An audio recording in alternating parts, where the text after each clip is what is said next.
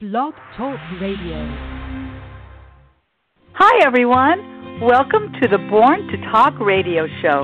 I'm your host, Marcia Waiteka. Conversations plus connections equals community.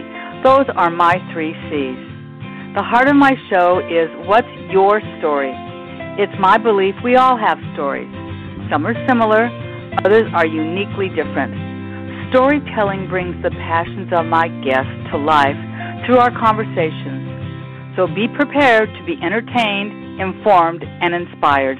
Welcome to today's show. Happy Monday, everybody. I hope you didn't miss me too much last week while I was playing in Tampa Bay, but I sure did have a wonderful vacation. But now I'm back and ready to do this again, and I have an Emmy award-winning person that's going to be the guest on my show today, and I would like to introduce you to Brady Connell. Welcome to the show, Brady. Thanks, Marcia. Great to be here. Appreciate it. Well, it's wonderful, and you know, people ask often how do you get your guests on your show, and in the case with you and I, we actually met at your Rotary meeting a month ago, and it's something that I think that I may end up doing as well. But I'd like to just let our listeners know, because I know that you are a humble man and you probably aren't going to say all of this, so I want to. I want people to know that you are an Emmy award-winning executive producer and a showrunner, which I'm going to ask you what that means, because that's a glossary term I'm not familiar with, and director of a vast amount of television shows. The one that we're currently watching right now is called The Great Christmas Light Flight, which is airing right now. But you've also done shows that many of our listeners are familiar with: Survivor, The Amazing Race, Extreme Makeover Home Edition. You won it. You were a recipient of an Emmy for 2 of that. And then what I think is so remarkable is that you have received some wonderful awards. One that just strikes me as being just so fabulous is the United Nations recognized you and your team with the Peace Award for the most positive television show in the world. That makes me clutch my heart, Brady, to be honest with you. That must have touched your heart as well. And we're going to talk a lot about your experiences in this world that you live in. And I'd like to just really kind of start out now by getting to know you and getting to know more about you. So tell us about how you started your path into the entertainment world. How did that start for you? Well, like most people, it was all a big accident. You know, entertainment is not an easy, career to break into, as everyone knows. I mean, people come from all over the world, to break into entertainment, whether it's as an actor or as a director. And if you don't know someone, or you don't know someone who knows someone, you pretty much have to start at the bottom, no matter what your job is. And I did that. Mm-hmm. I even though I went to UCLA, I was lucky enough to go to UCLA, and I grew up in LA. I grew up out in the Valley, in San Fernando Valley. But it wasn't until like my very last year at UCLA, I was studying history and political science, but the last year I took a history of film class, and suddenly like all these sort of creative juices started flowing, and I was 21 years old, 22 years old, and then I started taking a bunch of film classes, and there were some internships that went along with those classes. And that was how it started. I just did a couple of internships that, literally pouring coffee and running errands around town. Mm-hmm. And I remember going to the grocery store, buying food for my bosses. It was definitely don't need a college career to get started in the entertainment industry. And then it just sort of went from there. I just kept working. Go ahead. No, that's fine. It's really interesting, because what you don't know about my personal life is that my daughter also went to UCLA, and she studied theater arts. She got a theater arts degree from UCLA after high school, and rather than go in your world, she actually is in construction, major construction. She's that, and so she performs on a different level. So it's always interesting when you talk to young people and they're thinking about college, because you have a couple of kids, right? You're married with 2 children. Oh yeah. Yep. And they don't always know when they go to college what they're going to do. Did you know that you wanted to go into film when you were studying? Did you have that desire? No, you would think that I would have known. And my dad actually was kind of a writer, artist guy. He worked, in the comic book world and wrote a bunch of comic books and created comic book series. And so I was sort of interested, but not. Only as a fan. I mean, I loved watching television. I loved watching movies, just like everybody else. But for whatever reason, and maybe it was because my dad was trying to dissuade me, I never considered it a career.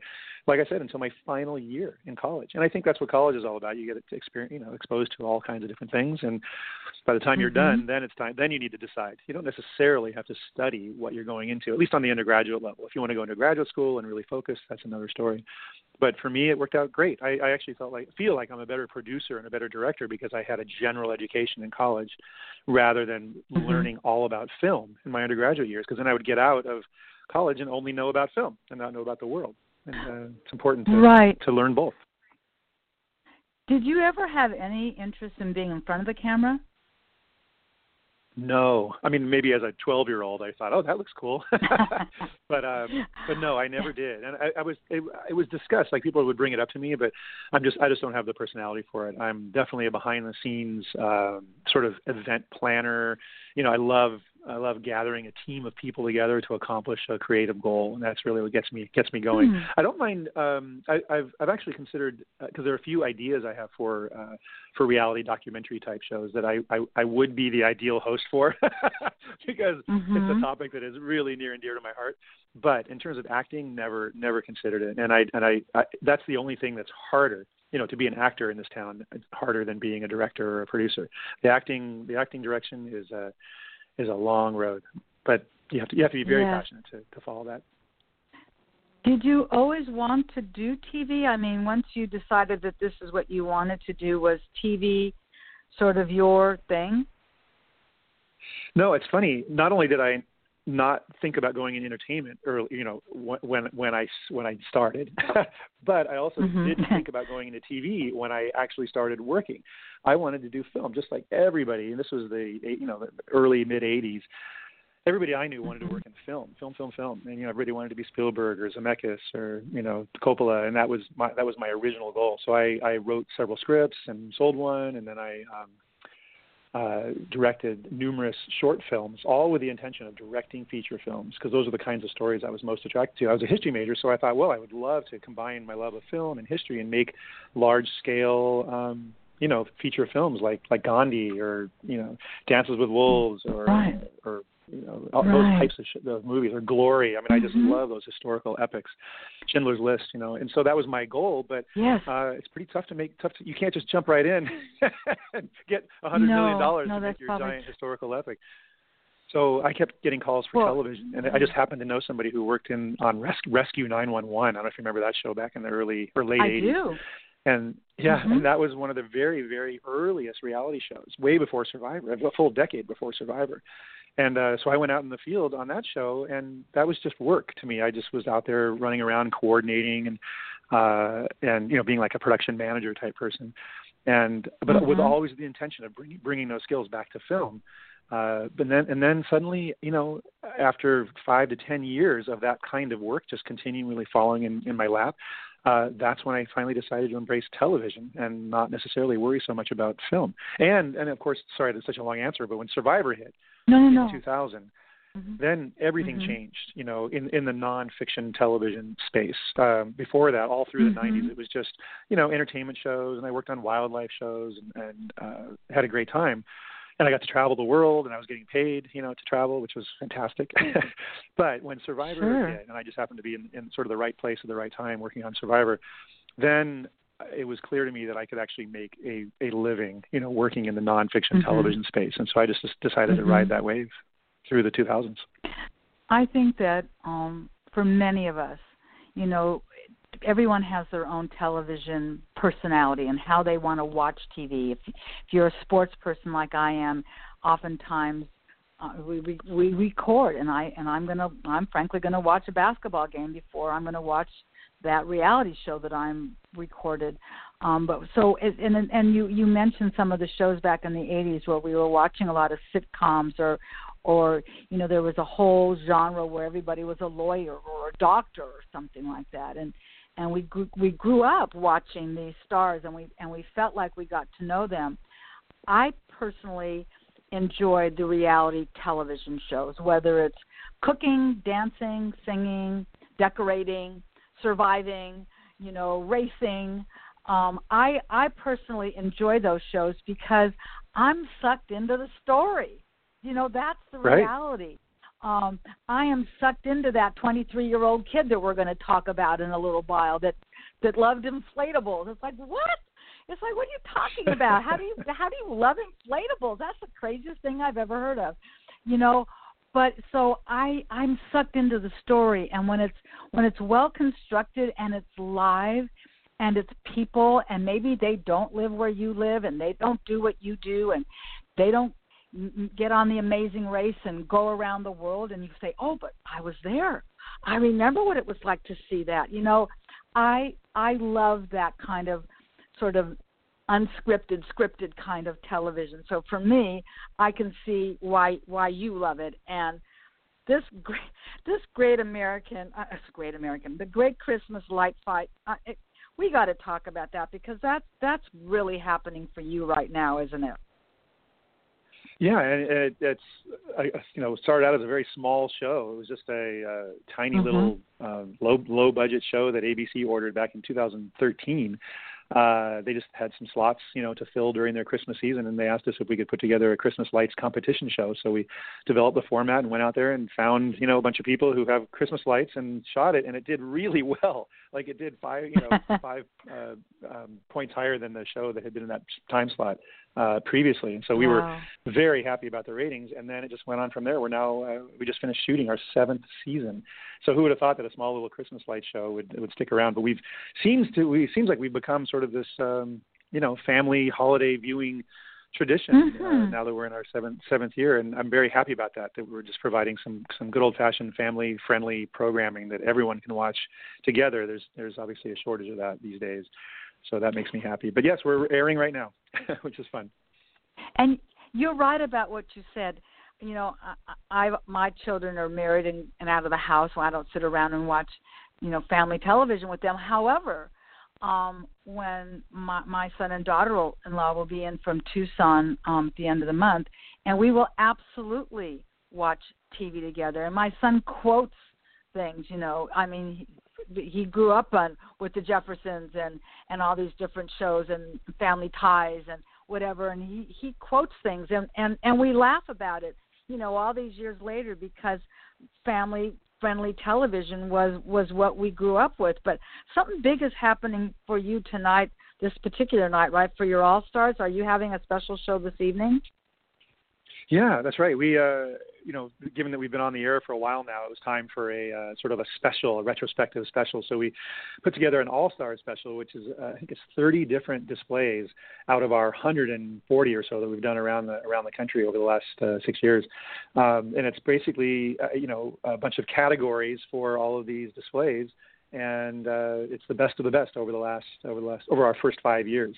So if there's anyone out there who's never watched The Great Christmas Light Fight, which is totally fine, and you might want to watch 1 hour, this would be the hour to watch. It's called the All Stars Special, and it'll give you a taste of what we've been doing for the last 5 years. As far as I can tell, nothing is slowing up. Our ratings this year are higher than they've ever been, which is really unusual in a world of ratings, because they have been declining for most of the broadcast shows. So we're very happy, and yeah, if you want to tune in tonight, 10 o'clock, or at least DVR it, it's called the Great Christmas Light Fight All-Stars Special. And there, it's pretty cool. And like I said, when this season's first episode started, was it like 2 weeks ago? When did it? That's right. When did it start? Yeah, that's right. We this year, the first time we aired it. Oh, sorry. We usually don't air in December, but this year we aired in November. We aired the first Thursday after Thanksgiving. So we're on for 4 nights this year. Right, and it's really interesting how this inflatable guy. I mean, I this 23-year-old kid. I'm still thinking about him. And what do you want for Christmas? Oh, I want an inflatable. You obviously have to live, and I'm trying to remember, was he in Florida? I can't remember where he was located, but there's a lot of property, and the same with some of the other people that have set up these incredible lights. Some of these folks have a tremendous amount of property where people can really stroll through their acreage. A lot of us, don't have that kind of space to do these things. But I do think that, like you said, it's really fun to watch, and it's the imagination and the effort. The effort. I mean, it wasn't like this kid did it by himself. His mom, his dad, and just blowing all these things up. And then you've got weather, and it's like, oh my God, there's an awful lot to do with this. But it is a competition. Am I right about that? Yes, when we originated the format, we thought it might take some convincing to get all these people to put their lights up for us at the right time of year so that we can videotape it and have time to edit it. So we thought it should be a competition, and it's actually a $50,000 prize, which is a lot of money for each episode. So in each episode, there are 4 families competing against each other, and one of those 4, so it's a 1 in 4 chance of winning $50,000, which is fantastic. So then there are multiple episodes a year. We do at least 6 episodes a year. So that's $300,000 that we're giving out, during the entire year. Over the course of the entire series, we've actually given out more than $1.5 million to families for putting up Christmas lights, which is amazing. That is, yeah. I mean, it is kind of it is a bit of a chuckle when you really think about that. And you mentioned that your ratings are going up, aren't they? Why do you think that that's the case? What do you think is making your ratings so strong right now? Well, it's a really good question, and everyone, of course, I'm no expert, in this area, but everyone is trying to figure out, what people are watching, when they're watching it, why they're watching certain shows. And if there's anything I've learned in this business is that nobody knows anything. You just do your best. You put out a good product, and hopefully people find it. But good shows are canceled all the time. So who knows? It depends on the competition. It depends on the time of year. But for us, when we started, I do think we caught a little bit of a wave because all of the videos were out at that time. So there were a lot of viral videos of Christmas lights displays. There was a certain technology that was coming out so people could program their lights, to the music. And right around that time, 2010 to 2013, you started seeing these videos going viral. And I think that's why ABC wanted to do the show. They thought that maybe we could catch that wave. And I think that's what happened. So people were really curious about lights, what you can do with lights, first of all. And then I think on a deeper level, I really do believe that people are seeking feel-good shows. There's so much, there's only so much CNN and MSNBC and Fox News that you can watch before you just want to change the channel and have a good laugh, or at least feel good about someone else, for a little while. And that's what happens here. And it's classic storytelling too. We have individuals who are really passionate about something, and they have to put their lights up in time before the judge shows up. And then they're seeking to win an episode, and somebody's going to win $50,000. It's a really simple, basic story, and there's always a happy ending. And so people, I think, are just looking for good old-fashioned entertainment. Really? So I know people maybe are listening and think, well, dang, I want to get involved in this. How do you find your contestants? How do people get involved if they wanted to do something like this? It's actually very easy. So because we've been on the air now for a while, we actually have had people who had no lights, watched our show for 2 years, then decided they wanted to try it, and 3 years later they were on our show and they won. So it's not impossible. Wow. It's and you don't have to have hundreds of thousands of dollars. I mean, as long as you are creative and you have a unique vision, sort of artistic vision of what you want to do with your lights, people can get into it. And we're actually self-sustaining now. So there are enough new people getting into it that we have no problem casting the show each year. And the future looks bright, as you might say. But it's very easy. You just apply on abc.com. So first, right. So first you have to decide that you want to be on the show. And then, bring your lights up to a level where you can kind of compete. And it doesn't have to be a huge property. Like you said, we've had tons of homes that are small, typical residential homes. And just because they do a really good job of being creative and doing something different, they do well, and some of them have won. So no one should cut themselves out of the possibility if they really love Christmas lights, and they can go to abc.com/casting, abc.com/casting to apply to be on the show. Or if you know someone who has a great display and they, for whatever reason, haven't applied themselves, you can nominate someone also at that website. Oh, that's great to know. So I'll make sure. If somebody forgot to write that down exactly, I'll make sure I include that in my blog so that people can know if they want to participate in that. They just go to abc.com/casting. That's great. So that's right.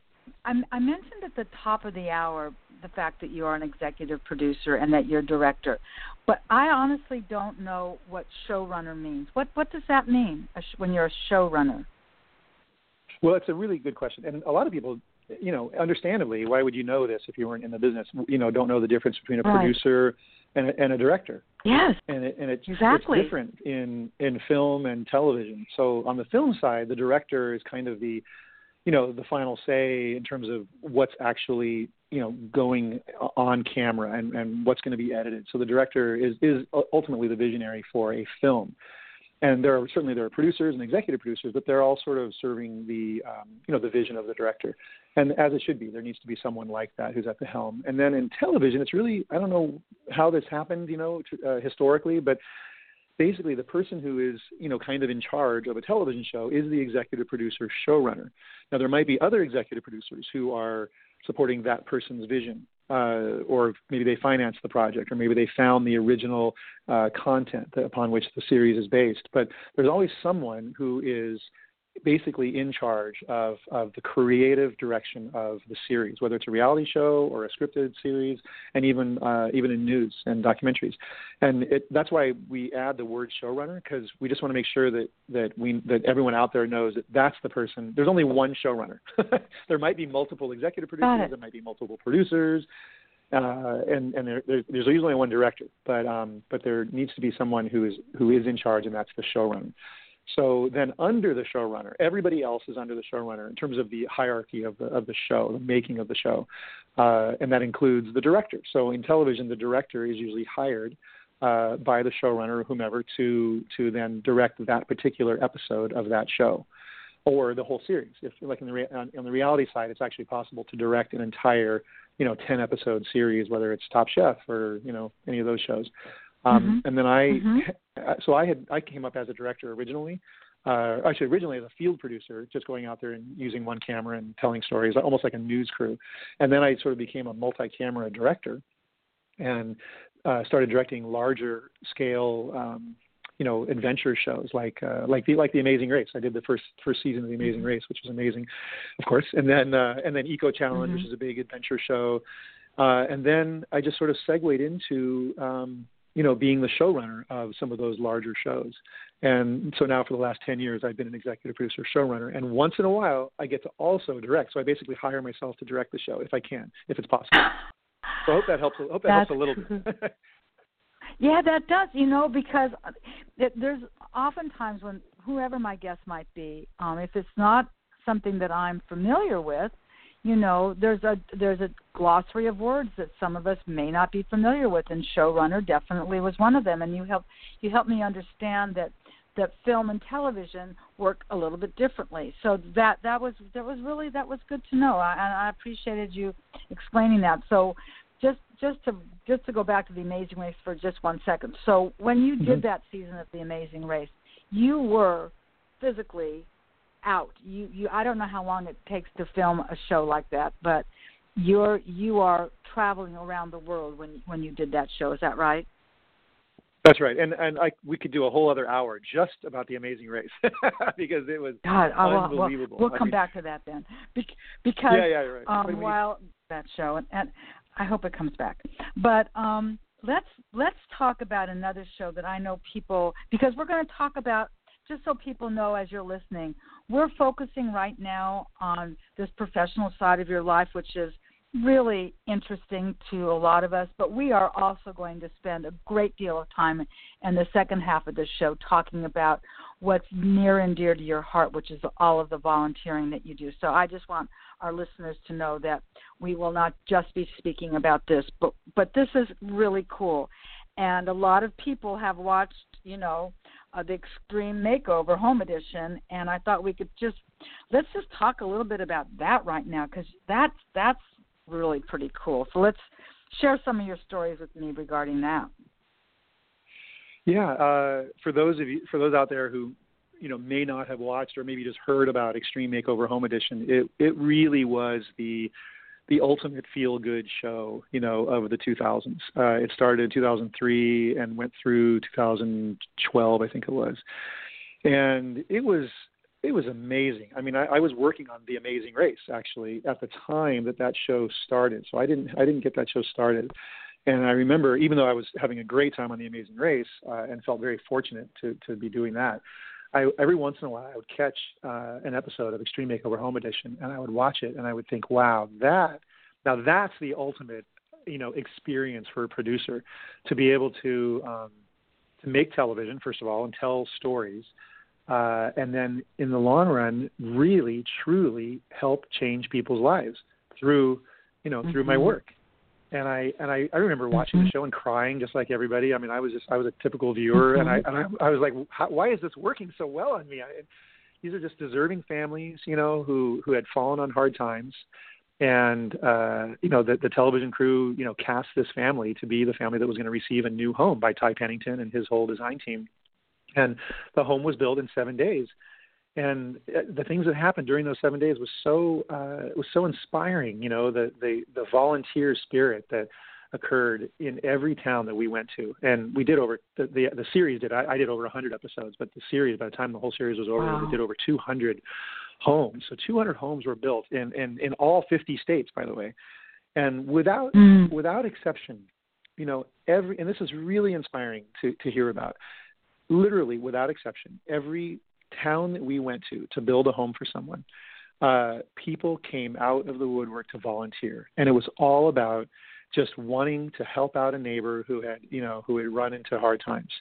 And I would be out there at 2 a.m, trying to shoot the television show, and watching volunteers show up at 2 a.m, to do gardening or do painting. And I would walk up to these people and just ask them, why are you doing this? And they said, well, this is a great opportunity to help a neighbor.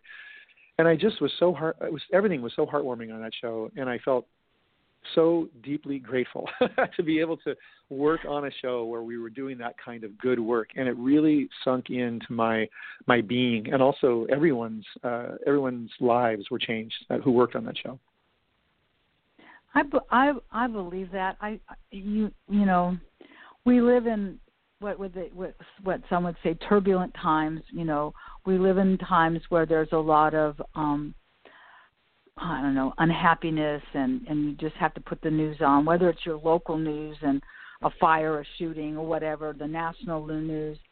And I wish that every network could also feature, and some locals do, where they feature what's good that's going on. What can we be that makes us more inclusive and understanding human needs and kindness? And like you were saying, I could feel it just listening to you describing this, that when people come out, I think people want to do good. I don't think they always know how to do good or where to get started. But when you give and you're kind, regardless of what it is, whether you know how to pick up a hammer or you know how to pour a cup of coffee, it makes our world such a better place. And I don't care where you are. You've traveled around the world. I've traveled around the world. We all have those same human needs. You talk about somebody that falls on hard times. Imagine if you were the person that fell on the hard times, and somebody's going to stop what they're doing to feed your dog, or to rescreen your windows, or put a ramp in because you're in a wheelchair. I mean, it's pretty remarkable, and I can appreciate how you must have felt in doing this and knowing that you affected this kind of a change.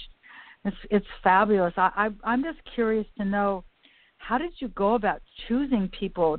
There's so many deserving people. How did you do that part of choosing the people? Yeah, everyone wonders, because there are a lot of people out there who have fallen on hard times and could use a new home. So how did we pick the 200 out of the probably hundreds of thousands, across the country that could have been good candidates for the show? It ultimately came down to all kinds of things. It's not just one thing, but the first one is that the family itself had to be not just needed. Needing it is one thing. That's a given. Of course, you have to need a new home and need a helping hand. But then beyond that, every family that we chose, we felt sort of deserved it also. Because despite their hardship, they were still finding a way to give back to their community, whether it was through their church or they were doing counseling for their couples in their neighborhood, or they were always still doing something good in addition to just struggling. And so I know it sounds maybe not unfair, but it seems like okay, they have to deserve it too. But it was sort of an important element to the show, just from a storytelling point of view. We really wanted to make sure that the audience was on board with all these families and the volunteers of that community, and the builder who has to volunteer his or her time and all of their resources. They have to really feel like this family not only needs it but also deserves it, and that they're good people. And it just so happened that they got a bad break, and that became an important formula for us to move forward. So we would get nominations from all kinds of people, from local churches, from neighbors, from family members, and then once in a while a family might also nominate themselves. And we would just accept literally thousands and thousands of these nominations, and we would go through the families. We had a huge casting department that went through all the applications, and then certain families just started bubbling up to the top. And then ultimately, as the showrunner, we made the decision, which family we felt was right in all regards. And they also, unfortunately, they also have to pass, like background checks and things like that. We have to make sure that the people we're helping, are going to be financially responsible, and they're not, they don't have some terrible criminal background. And so once they went through all that filter, then we selected them, and then they, just to go one step further, they actually didn't know, just so that everyone out there knows who watched the show, the family didn't know for sure that they were selected until Ty Pennington and his team got out of the bus and lifted the bullhorn and said, "Good morning, Thompson family," or whatever it was. They knew that they were a potential selection, but they didn't know until that moment. And that's why when they ran out the door, with such enthusiasm, they just gave Ty a huge hug, because they were pleasantly surprised. And they also knew what it meant for them. They knew that they were going to get a whole new lease on life. Gosh. And the fact that you can do it in 7 days is pretty much a miracle as well. It's remarkable. And it brings me into my sort of how the volunteering part of your life we're going to talk about now. So was Extreme Makeover sort of the beginning of your own love for volunteering? Was that how it sort of started for you personally? Well, it definitely took it to the next level. It's funny how people get introduced to the concept of how volunteering can change their own lives. I think everyone thinks when they're young and they're in college that it's just the thing to do, to volunteer. And of course that is true. You should give to your community. That's how the world becomes a better place. That's the place you start. But I think I volunteered as a camp counselor at UCLA. They have a great camp called UniCamp, and it's for underserved children in Los Angeles. So I did that every summer, and I did feel good about it. I remember loving it. But it wasn't until later, when I was working on Extreme Makeover Home Edition, and I'm not kidding, every day I would, show up on location at the house and see hundreds of people in those blue shirts who were from that community, who were just signing up to help out. And it just made me really think about it, about what volunteering does for me and for each individual. And so I kind of studied it almost. I'm sure you could if you really wanted to go to college and study the theory behind volunteering and how it changes your whole attitude about life. But by the time the show was over, I remember thinking, I have to have this kind of thing in my life all the time. There's no way it can stop. I have now become an addict of sorts, and it's not just about wanting to do the right thing. That's part of it. But it also is about me being a happier person by giving back in some way. And so I'm just throwing that out there to all your listeners, that it is a really important part of life. And it may not be as easy when you're in your 20s or your 30s and you're trying to get your career going, or you've got a family and you don't have the time. Totally understandable to not necessarily have volunteering at the top of your list at that point, because you're just trying to survive. You're just trying to take care of your family and yourself. And that's also a legitimate, I think, a perfectly legitimate contribution to society. If you're just taking care of your family and yourself, good job. Like, that is hard enough as it is, and then when you reach a point in your life, and I happened to reach that point, in my late 40s, where I was like, okay, I love my family and I'm okay financially, what can I do? That then took the whole thing to another level. And so when Extreme Makeover Home Edition ended, I said to myself, what am I going to do now? And so that's where Rotary came in, and quite a few other things. And I don't know how much you want to talk about that, but I think for everyone, it's an important thing to I do want to talk about Rotary, but I also want because you are humble, and I also want to mention your incredible involvement with the Big Brothers and Big Sisters of Los Angeles, because you've been doing that for a very, very long time as well, haven't you?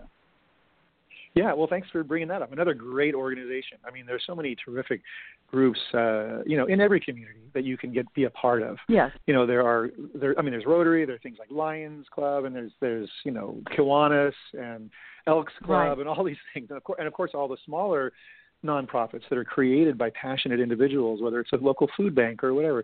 For me, when I was 27 years old and I was still single and I had just enough money to maybe take a kid to Magic Mountain or something, I thought, you know what? Right. And I was the youngest of three kids, so I didn't have any little brothers or little sisters.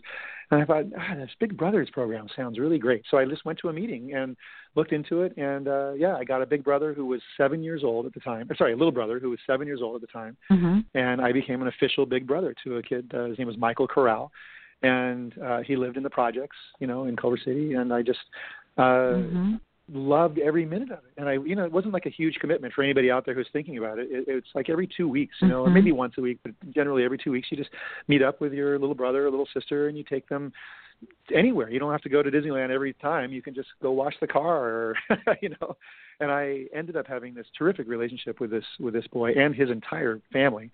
And to this day, I'm still his big brother. Very proud to say that I'm his big brother. And he and I get together regularly, and it's a lifelong relationship, and I'm so grateful to have been able to be whatever slight influence I might have been on his life. But he's taken the right route and stayed away from trouble, and he's got a good job, and he's got a great girlfriend, and so he's doing all right. I'm very, very happy about it.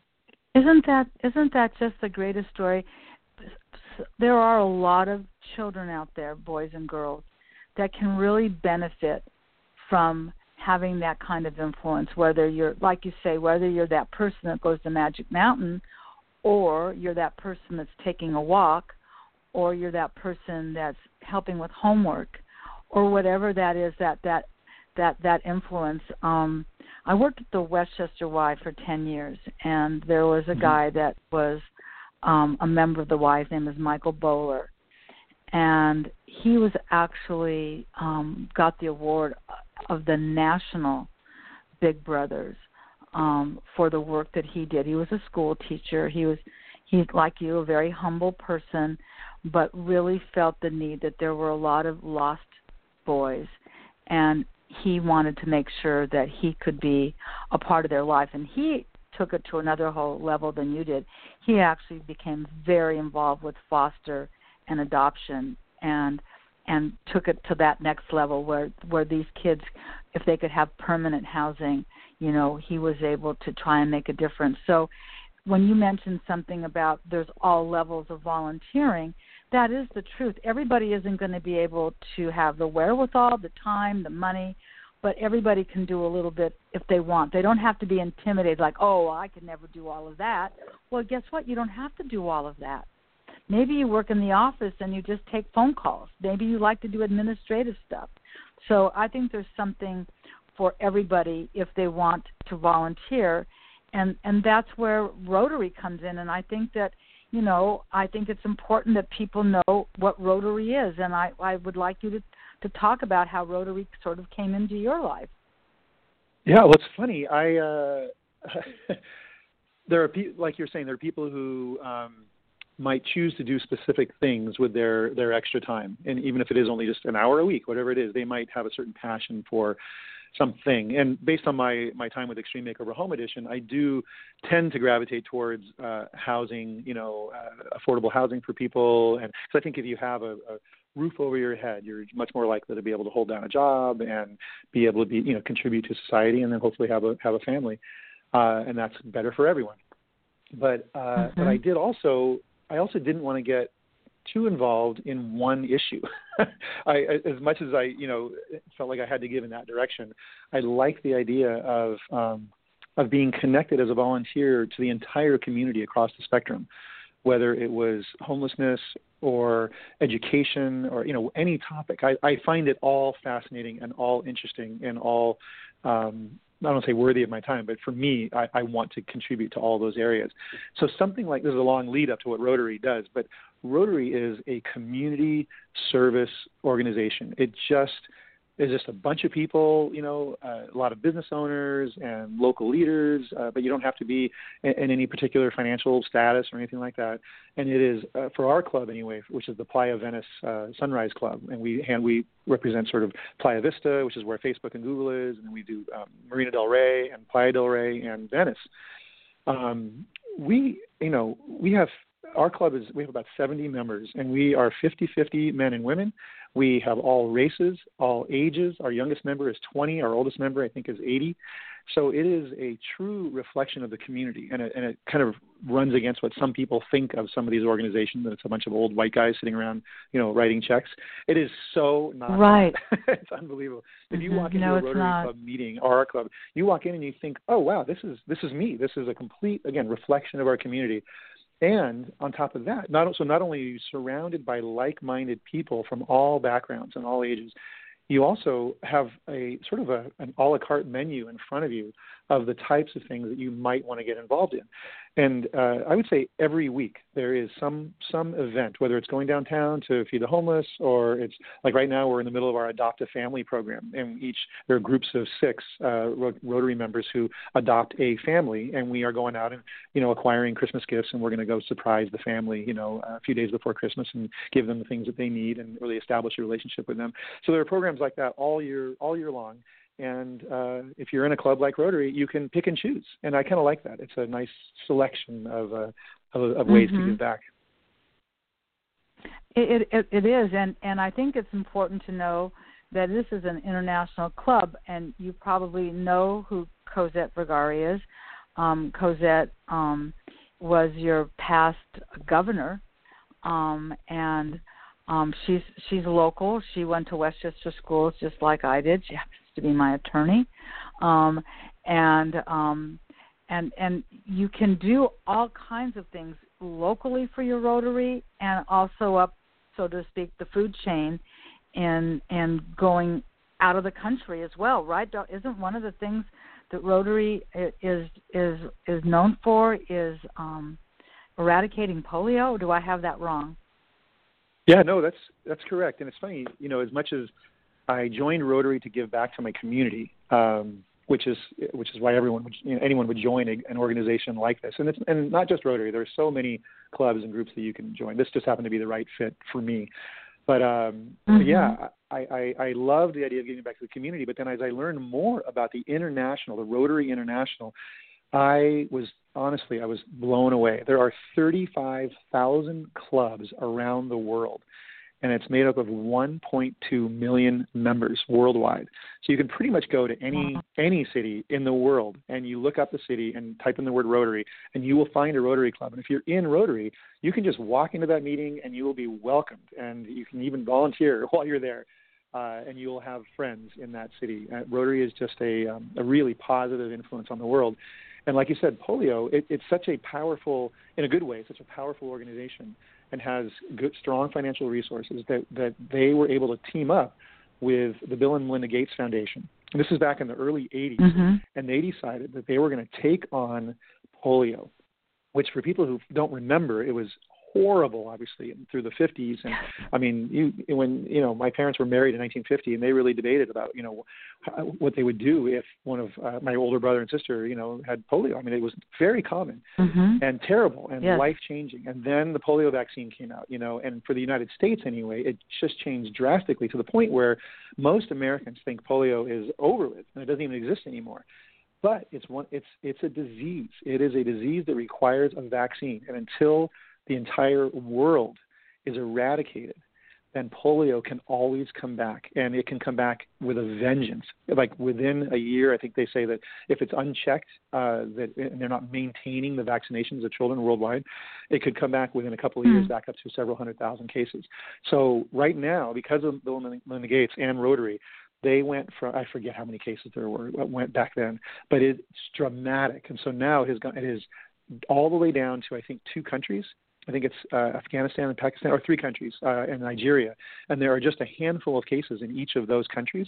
But the amount of effort that it takes to keep all of the children vaccinated so that eventually there won't be any cases. And then I think it's 3 years before they can officially say that polio is eradicated from the planet.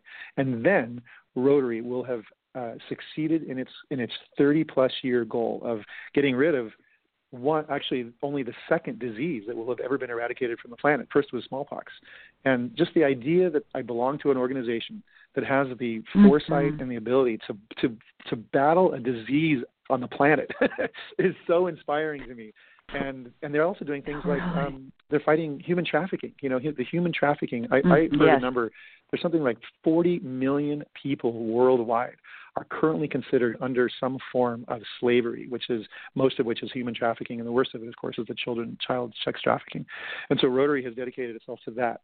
I think that's going to be their next big initiative, and it's going to take decades probably, but Rotary can do that. They can take that on and eventually succeed. I really believe in it. I do. I agree. And I know that one of the other things that you personally are involved in, and people are also probably very familiar with, is Habitat for Humanity, which am I wrong? Did this start with Jimmy Carter? Is that how that started, or do I have that wrong in my head? I don't know I think it existed before Jimmy Carter, but he certainly has been the number one sort of face affiliated with that organization. Yeah. Yeah, and he's been great. I mean, he's literally out. I think he still is out there swinging hammers, which is so inspiring, Yeah. But so with Habitat, your Rotary Club is involved in that as well, right? Yeah, and not to sell Rotary too much, but it is nice to be a part of an organization. And again, it's not just Rotary, but an organization where if you have an idea for something, you can take it to your club, and then your club will probably embrace it if it's a project that suits the mission statement of the club. And so for me, after a couple of years in Rotary, I was so lucky. I came across this guy who worked with Habitat for Humanity. And I said, well, I used to do Extreme Makeover Home Edition. Maybe there's something we can do together. And he said, well, that's funny you would say that. We are actually building 10 homes in Culver City starting 6 months from that point. And so I thought, oh, my gosh, Rotary plus Habitat for Humanity, what a great marriage. 2 of the best nonprofits in the world coming together here in our own backyard. So I went ahead and brought it to our club president at the time, and she said, yeah, go for it. So here we are now. We're helping out with those 10 homes, and Rotary is basically sponsoring one of the homes, and all of our clubs from our district are going out there and helping out on Saturdays, and that will be done in May of 2019. So it's sort of like Extreme Makeover Home Edition, but not extreme. It's slow. It's slow Makeover Home Edition. And for 10 homes. So I hope everybody out there. So cool. Yeah, it's great. It's great. And the moment when they walk in, it's really cool. Families walk into their house. It'll be fantastic. Oh, can you imagine? Oh, my God. And you're going to be president of your club next year. Was that what I've heard? That is true. Thank you for you need more responsibilities? Yeah. Well, when you believe in something, sometimes you just need to sort of jump in a little bit deeper. And I have a lot of plans, and I think that a group like Rotary or any of these organizations, they need more support from the community, more financial support, honestly, from corporations. I think that if there's a company that's in the West LA area that's looking for a way to get back to their community, any Rotary Club, but our Rotary Club in particular, I think, is a really good partner in that regard. And so that's one of my goals is to up the financial strength and muscle of a club like ours, and then that way we'll be able to give back even more to the community. And by the way, we do a lot of scholarships. We give away tons of scholarships, and we give away mini grants to teachers because their classrooms aren't financed enough, even just for crayons and little things like that. So we have great programs like that, and I just want to raise more money so we can do more good. Well, and listen, people don't have to live in California to understand what's gone on here. Over a month ago when those devastating fires came through. And then I was at your meeting a couple of weeks ago when the discussion was we need to help our fellow Rotarians over in Malibu to do something to just help what's happened from the devastation of the fires. So you don't just do things locally. You don't just do things internationally. You support one another, and I think that's another really beautiful thing. And like you said, this isn't to say that other organizations don't do the same things, because they do. You just have to find the right fit for you, and in your case, the fit for you worked out really well for your Rotary. But I am curious to know, because of your lifestyle, do you miss sort of being on the road and traveling? Do you have this like, oh my God, I really want to like get on the road and go do some more away things? Do you miss that, or do you kind of like being home now? Well, it's a really good question, because I did spend basically 20 years, on the road, especially a show like The Amazing Race. I mean, we would scout the whole world, once, and then shoot the show around the world. And then we would do that twice a year. So that was like 4 trips around the world in 1 year, So I was on the road a lot, a ton. And then a show like Extreme Makeover Home Edition, we were, I think I was on the road for maybe 8 months out of the year, which was incredible. And then I did a wildlife programming. I was on the road for also 8 months out of the year. But I was in Africa and Alaska, very remote location. So it was pretty tough to have a home life. And I remember, and it's important, everyone has to, you can't, if you want to have a family, if you're the type of person who wants to have a family, you have to figure out, well, how are you going to do all this? So I stopped doing traveling shows for a little while. When my wife and I got married and we had our children, for about 4 years, I stopped just to be home, during those crucial 4 years. But then I did get the call for Extreme Makeover, and I went back on the road. So it's a balance. You have to decide, is it worth it? And my wife and I literally talked about it and said, well, for this show, for Extreme Makeover Home Edition, it kind of is worth it, for you to be gone, because you're doing so much good and making money and all that and advancing my career. But it was really about the goodness of the show. If it had been some other show, like there's so many bad television shows on especially reality shows, so many. I mean, I honestly, I work in the genre, and I'm embarrassed by it, daily. So, if it was some negative show, I certainly wouldn't have left my family. But anyway, I'm constantly deciding, is it worth it to be gone? I prefer to be home now. I think that's honestly, I would like giving back to my community. So it would have to be just the right show to take me back on the road, honestly. How old are your kids? 15 and 13. So my daughter's in high school. My son will be going to high school next year in West LA. Do they have this same sort of feeling about volunteering or travel, or just being around a dad that's so involved? Do they ever want to just like do things with you in that regard? Yeah, they had come out to Extreme Makeover Home Edition quite a few times on location, and I think they were inspired by it. And they're busy with school, but they are always doing philanthropic activities at school. And I wouldn't be surprised if both of them sort of embrace this earlier than I did in my life, because I wasn't exposed to this level when I was young. And I think they will. They've seen the wisdom of giving back, and I think they will probably do it their whole lives instead of just later in their life. Yeah.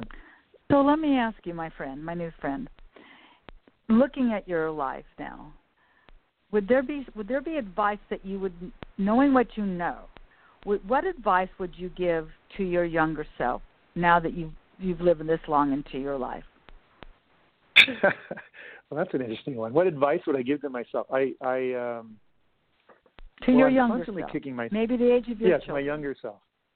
I think the couple things really quick. I know we don't have too much time, but I think that I'm constantly kicking myself for not having been more, this sounds negative, but more aggressive when I was starting out my career, or literally the first 15 years of my career. I was kind of old-fashioned, in that regard. I thought if you just work hard and you have a good attitude, that people, and you're somewhat talented, or you've learned your craft, that people will notice you, and they will, give you bigger responsibilities. And that kind of did happen, but I think it would have happened a lot faster if I had been more aggressive, literally following up on every lead, really sort of networking more. And I mean, there were many people along the way that I would meet, and I just wouldn't want to bother them. And I knew they could help me, but I wouldn't even send them an email or send them a letter or call them, because I didn't want to bother them. I figured they were being bothered by millions of people just like me. So I would oftentimes not take that step. And so for any listeners out there who are, trying to really climb the ladder in any career, it's not a bad thing to put yourself out there to someone who can help you. Because now I'm in a hiring position, and people write me all the time, and I don't think anything negative about them. It gets a little negative if they do it, a dozen times a month or a year even, right, kind of annoying. Right. But if someone reaches out and says, hey, I'm so-and-so, I'm a friend of so-and-so, and I'm really trying to move in this direction, is there any advice you have for me or whatever? I always great, and I'm very grateful actually that people would want to hear what I have to say. So, but I never think negative about it, and maybe it can be helpful to them. So that's my first one, is to be a little bit more aggressive in the early stages. What? Do you? And then the second how thing. do you balance? Oh, sorry, go ahead. How do you do all of this and stay in balance with yourself? Are you a yoga person? Do you run? Do you meditate? What do you do to stay balanced? Well, that's a good idea. When I do get busy, I do find myself working out more. So for the last literally 4 years, I do Spartan races. If you've heard of Spartan, it's a I have no. Course. What is that? Oh, it's amazing, Spartan, and there are a lot of them. There's like Tough Mudder. There's all kinds of these obstacle course races out there. And I'm in my 50s now, and I've found that I really love the variety of challenges in these obstacle course races. So you run through the mud, and then you're climbing over walls, and you're climbing ropes. So I actually train for these events. And this year I did my first trifecta, which meant I did 3 of these very difficult races, somewhere in the western United States, and that kind of keeps me going. So that keeps me centered. And I also ran the LA Marathon this year. So I think when you get busy, was that the when first you get time? Really busy, you have to take the time to take care of yourself. Yeah, that was my first marathon. It was fun. Yeah.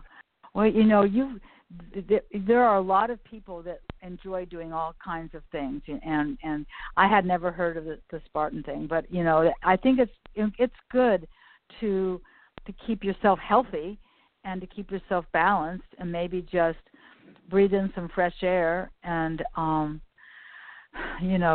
take a deep breath, which I frankly am always trying to remind myself to do. Right. So as we look to the future in these last few moments, and trust me, there isn't a gauntlet that comes down as if your time is up, but I would like to know, and so what's up next for you? Well, that is a good question, I guess, for everyone. What's next? I do evaluate things, and I have been a freelancer essentially for 30 years. So I recognize that I'm a freelancer, and I have an entrepreneurial sort of heart. I don't think you can be a corporate type person and be a freelancer. It's like 2 different types of people. So for me, I've thoroughly enjoyed working on some of these feel-good shows, in television and adventure shows. But my gut is that it's time for some new venture that's around the corner. And I don't know what it's going to be exactly yet, but I think whether it's a partner, with a certain level of resources, and they want to launch a new sort of media enterprise. I'm really into virtual reality now. I think it's a very interesting place, and augmented reality. I love that world, and I'd love to take sort of my experience in nonfiction storytelling and apply it to a new technology that makes me creatively very excited. Or it could be internet-based. I have a good dozen, internet ideas that I'd love to launch someday. Or it could be an existing company that just wants to take all that experience and apply it to some new specific operation of that company. But either way, I feel like there's something new and big on the horizon. I've I mean, I'll continue to work in television, I think, because I just love it. But I think there's something else coming around the corner. We're all, in entertainment. In entertainment, everyone is. This sounds negative, but everyone is what I call a prisoner of anticipation, because you're always looking at the next project or the next job or whatever. But it's a good thing. I actually think it's what keeps us going. Is that there's always, you never know what's around the corner. Everyone's in the entertainment. No one's future is clear. And that's what makes the business exciting. I've never been bored a day in my life, and I'm grateful for that. I do know that I will continue, of course, after my time with Extreme Makeover, that I'll continue my work with groups like Rotary and like Habitat for Humanity, and also whatever actual projects I work on, whether it's a TV show or working with a company, it has to have a positive spin, because I can't make sense of doing what I do in my personal life and then have my career not be positive also. So they're going to have to be in alignment, and we'll see what that turns out to be. That was the word I was just going to use, that alignment. I'm big into words. I'm a Toastmaster, but I'm also big into that words matter. And sometimes you hear a word like amazing. We've used that word quite a bit today. But I think alignment, or centering, or just finding where you are. Sometimes for me, Brady, it's grabbing the camera. Let me just grab my camera. Let me run down to Playa Vista. Let me see if that green heron is out. Let me go listen for the frogs. Let me see if the blue heron is sitting on a fence. It some people do yoga, some people run. I need that too. I need that sort of. I just returned from a wonderful vacation, and people need that as well. And I think that when we just appreciate what's good in our lives, and then you want to promote what others are doing that are so good in their lives, we can spend more time doing the positives, like Habitat, like Rotary, Extreme Makeover. Those are things that change people's lives forever. Big Brothers, that this young man that you knew that was a boy, and now he's grown. That's just great. And so when people say, why do you do this every week? It's because people's stories are inspiring. People live lives, and somebody might be listening today that says, wow, I need to do something like this where I live. This is internet. People live anywhere in the world and listen to podcasts.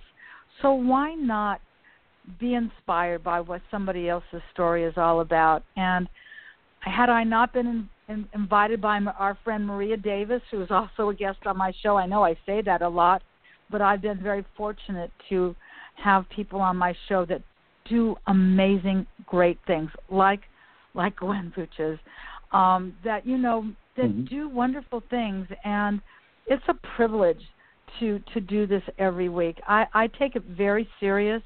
I think that storytelling is very important, and it makes us feel like we're one as opposed to split.